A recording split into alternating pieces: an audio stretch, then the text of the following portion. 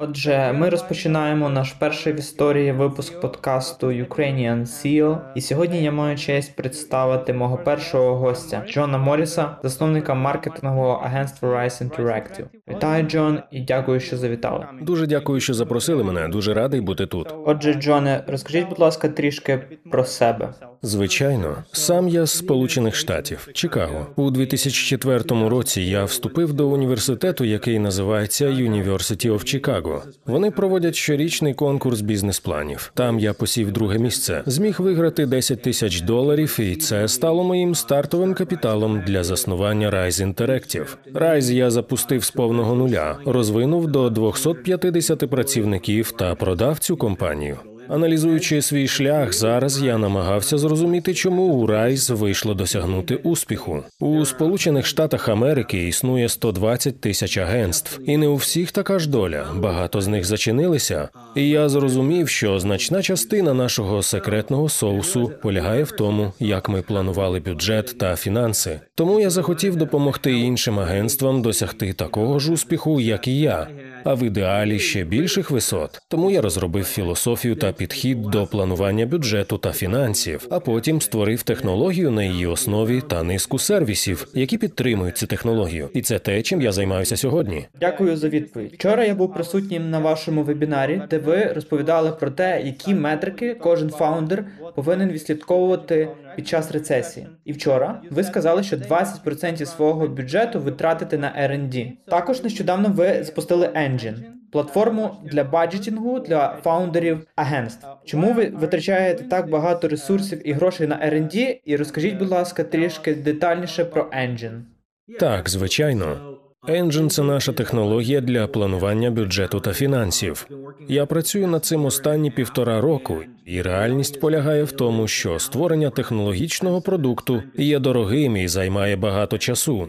Але якщо ви думаєте про свою мету номер 1 у продажах, то, на мою думку, ваша мета номер 1 повинна полягати в тому, щоб ніколи не втратити клієнта через продуктивність. Неважливо, яким бізнесом ви займаєтесь, у вас завжди є величезна конкуренція. Отже, інвестуючи в R&D, ви можете зробити свій продукт і послугу кращими. Таким чином, ви зможете краще утримувати своїх теперішніх клієнтів. Це також допоможе вам завоювати нових клієнтів, тому що ви впроваджуєте інновації та робите речі кращими. І я впевнений, що ви бачили це в моїй вчорашній презентації. І що я вважаю дивовижним те, що 77% агентств, які ми порівнюємо, нічого не витрачають на R&D. А це означає, що якщо інші люди впроваджують інновації та покращують свої продукти та послуги, вам буде все важче і важче утримувати своїх клієнтів. І вам буде все важче завойовувати нових клієнтів, тому що ви тільки починаєте впроваджувати інновації. Вчора на вашому вебінарі ви сказали, що R&D є більш актуальним для наступної рецесії. Які у вас плани на цю рецесію щодо Engine? І чи плануєте ви зменшити витрати на R&D протягом рецесії? Чи навпаки, плануєте інвестувати більше в Engine в цей важкий час? Я планую продовжувати витрачати ті кошти, які я витрачаю на Engine. Тому ми плануємо зберігати той самий розмір команди протягом року. У мене багато амбіцій, і я хотів би знайти можливість фінансувати другу команду, але зараз бюджет не дозволяє мені це зробити. Я буду залишатися з тією командою, яка у мене є. При цьому альфа-версія вийде через 12 днів, тож у нас вже є перші клієнти, які почали реєструватися. І якщо наші прогнози щодо доходів перевищать те, що ми думаємо, то ми будемо інвестувати більше. Але в період рецесії найголовніше – діяти швидко і оперативно. І якщо ви бачите спад, ви просто не можете дозволити собі розкіш чекати. Ви повинні прийняти рішення. Ви маєте бути агресивними щодо цих рішень і рухатися відповідно них. Гаразд, це слушно. До речі, в Україні багато аутсорсингових компаній, і серед них дуже популярно витрачати гроші на R&D. Але не тому, що вони планували витрачати гроші на R&D. Наприклад, від них пішов клієнт, і вони не спромоглися знайти нового. Працівники, що працювали на цьому проєкті, залишилися без завдань, але все ще потребують зарплату. Тоді, з метою запобігання втрачення робочих годин працівників, засновники агенції вирішують запустити стартап та залучати працівників для роботи над ним. Відповідно, засновники аутсорсингової агенції починають витрачати кошти і ресурси на речі, які не покращують їх основний сервіс. Однак інколи це спрацьовує, та виходить зробити ще один окремий бізнес. Отже, моє питання полягає в наступному. Якщо засновник агенції вирішує запустити окремий проект, працівники агенції працюватимуть на проектах клієнтів та у вільний час над стартапом агенції. Чи варто планувати фінанси в рамках одного спільного бюджету, чи все ж таки розділити бюджет на кожен проект окремо? Отже, кілька речей. Перше, що я взагалі рекомендую, це те, що якщо ви збираєтеся щось робити, не розпорошуйтеся і не намагайтеся створити кілька компаній. Моєю пристрастю є футбол, і я хотів би заснувати молодіжний футбольний клуб, і у мене є ціле бачення тренувальної програми з футболу. Я відклав цю ідею, тому що я повинен зосередитися на Ramsey, я повинен зосередитися на Engine, і ось на що витрачається весь мій час і енергія. Друге, якщо ви збираєтеся щось робити, робіть це правильно. Тому якщо ви збираєтеся створювати продукт або вдосконалювати наявні послуги, майте команду, яка займатиметься цим. Я вважаю, що якщо ви змушуєте їх зосередитися на роботі з клієнтами, а потім, коли у них з'являється вільний час, вони працюють над удосконаленням продукту або послуги, то в підсумку ви ніколи не отримаєте потрібного вам результату. Тому моя команда розробників продукту, яка складається з 8 осіб, взагалі не займається роботою з клієнтами. Вони на 100% присвячують себе вдосконаленню технології, але у мене також є команда сервіс-дизайну. 2 людини, які займаються тим, що роблять наші послуги кращими. І неважливо, чи це вдосконалення шаблонів, чи покращення навчання, чи вдосконалення процесів. Вони в усьому допомагають. Я зрозумів. Ваші працівники, яких ви залучили в Engine, не відволікаються на проекти клієнтів. Але давайте повернемося до моєї початкової мети цього подкасту.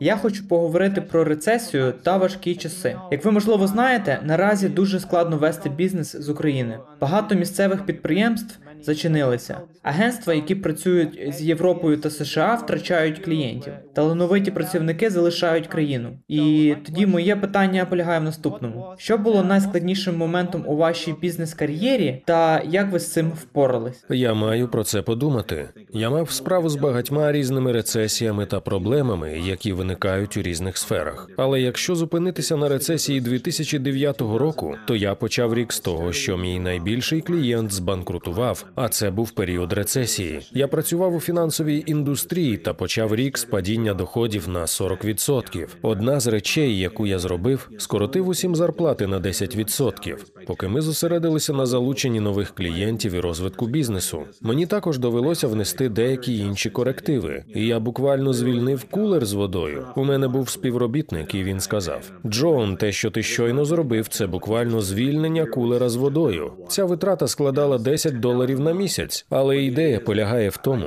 що я дійсно зосередився на тому, що мені потрібно зробити, щоб утримати якомога більше людей, і які крихітні дрібниці я міг зробити, щоб скоротити витрати. Того року ми вийшли в нуль. Це було незвично, тому що ми мали 2 або 3 значне зростання кожного року в Rise, за винятком 2009-го. І це, без сумніву, був один з найскладніших моментів у моєму бізнесі. Що я зазвичай кажу людям, так це те, що є 2 речі, про які ви повинні думати під час рецесії. По-перше, ви маєте проаналізувати свій пайплайн і подумати про те, що коли ви бачите в ньому м'якість, у вас є важелі, за які ви можете потягнути, щоб збільшити кількість потенційних клієнтів і підвищити цінність, яка від нього надходить. З іншого боку, ви також повинні неймовірно добре керувати своїми витратами та приймати складні рішення. Ці складні рішення, чи то скорочення зарплати всім, тому що ви хочете спробувати зберегти всю команду разом, чи то звільнення деяких людей і збереження основної команди, ви повинні бути готові до цього, щоб вижити в цей складний період часу.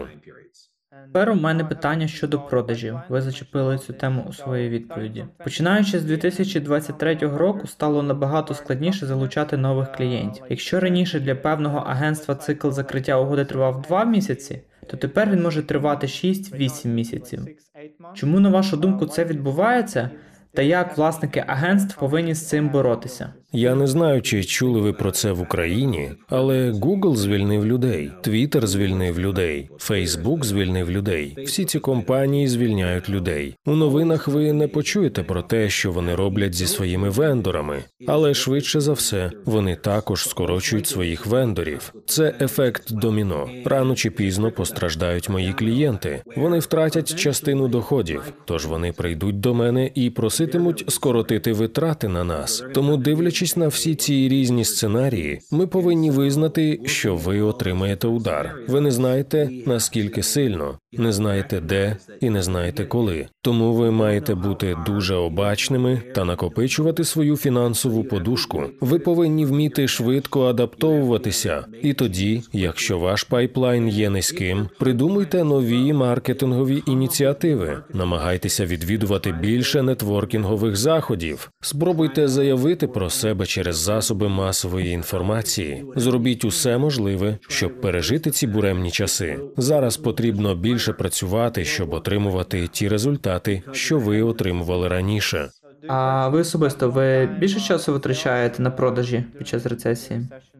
Безумовно, я маю на увазі, що я дивлюся на пару речей, одна з яких полягає в тому, що за нашим сценарієм ми повинні допомагати людям під час рецесії. Ми хочемо бути для них голосом, який допоможе їм пережити важкі часи. Тож ми дивимося на цей час як на час, коли люди, сподіваємось, активізуються і захочуть скористатися нашими послугами. Але ви знаєте, оскільки ви були на моєму вебінарі вчора, у мене є ціла купа маркетингових ініціатив, які виходять у березні та квітні. В цей період потрібно буде докласти більше зусиль, щоб вигравати контракти. Отже, підсумовуючи, якщо зараз хтось відкриває бізнес, можливо, це підприємець з України, навіть якщо це рецесія, навіть якщо це дуже конкурентний ринок, не час відпочивати. До рецесії потрібно ставитися як до війни. Зараз час інвестувати більше ресурсів у продажі, не досипати, працювати на вихідних. Зараз потрібно викладатись наповну. Так, безумовно. Тепер я б хотів поставити комплексне питання. Воно пов'язане з плануванням бюджету, продажами та стратегією. Отже, коли ви тільки починаєте агенцію, дуже важко планувати бюджет на липень, коли в січні ви не знаєте, чи зможете залучити клієнтів. Уявімо, що людина лише розпочинає свою агенцію та приймає рішення працювати ексклюзивно лише із стартапами. Через деякий час вона зрозуміла, що зазвичай контракти з стартапами тривають дуже недовго, та що їй потрібно знайти іншу аудиторію, з якою можна було б працювати довгостроково. Отже, як знайти таку аудиторію, якщо ніколи раніше не було досвіду праці з нею, та нема гіпотези, хто б це міг потенційно бути? Так, я маю на увазі, що врешті-решт ви повинні з'ясувати, в чому полягає ваша ціннісна пропозиція і з ким вона найбільше резонує. Знаєте, якщо взяти мій бізнес, то я працюю лише з власниками агентств. Якщо ви виробнича компанія і ви телефонуєте мені, я скажу, що не можу вам допомогти. Я роблю це тому, що маю те, що я називаю правом на перевагу. Створивши велику агенцію і продавши її, я здобув довіру на цьому ринку, а отже, маю право на перевагу в цій сфері. Тепер я зрозумів, що, як правило, враховуючи розмір моєї компанії та суму видатків, ми хочемо, щоб агенції, з якими ми працюємо, мали контракти на $2 мільйони чи більше, щоб мати змогу оплачувати наші послуги. Engine змінить це, тому що він має нижчий поріг входу, якщо ви хочете спробувати планувати свій бюджет та фінанси самостійно. Я зазвичай кажу людям, що на початку важко планувати, тому що вам потрібно робити прогнози, складати бюджет і використовувати дані, які ви маєте, щоб досягти найкращих результатів за рік. Але поки ви насправді не почнете залучати клієнтів, розмовляти з ними та розуміти їх, буде трохи важко точно спрогнозувати. Я просто наведу приклад. Engine переходить в альфа-версію через 12 днів. У мене є прогнози. У мене є певна кількість клієнтів, яких я хочу залучити до кінця року. Я не знаю, чи зможу це зробити. Я також припускаю, що певний відсоток з них доросте до повноцінного великого контракту. Я поняття не маю, чи це число точне, тому що це все на папері. Продукт почне діяти лише через 12 днів. Однак через 3 місяці я зроблю повторний прогноз. У мене буде більше реальних фактичних даних. І я визначу, чи вважаю я ці цифри реалістичними, чи я був занадто консервативним або занадто агресивним. Ідея полягає в тому, щоб постійно кожні 3 місяці оновлювати свій бюджет, оскільки ви отримуєте більше розуміння і більше інформації. Я трішки заплутався, тому що я дивився демо Engine, і там була функція для блокування зміни бюджету. Так. То все ж таки ви думаєте, що іноді бюджет можна змінювати в процесі роботи? Ні. Ідея полягає в тому, що ви блокуєте бюджет, і це створює відповідальність. Але як тільки ви його заблокуєте, ви починаєте повторний прогноз над наступним періодом. Таким чином, у вас завжди є незавершений бюджет, над яким ви працюєте. Але тепер ви стали розумнішим. У вас є реальні дані, поточні дані, фактичні дані. Тож ваш прогноз буде більш точним відображенням, ніж ваш початковий бюджет. А потім ви зможете зафіксувати свої прогнози. Тому ми рекомендуємо планувати бюджет поквартально.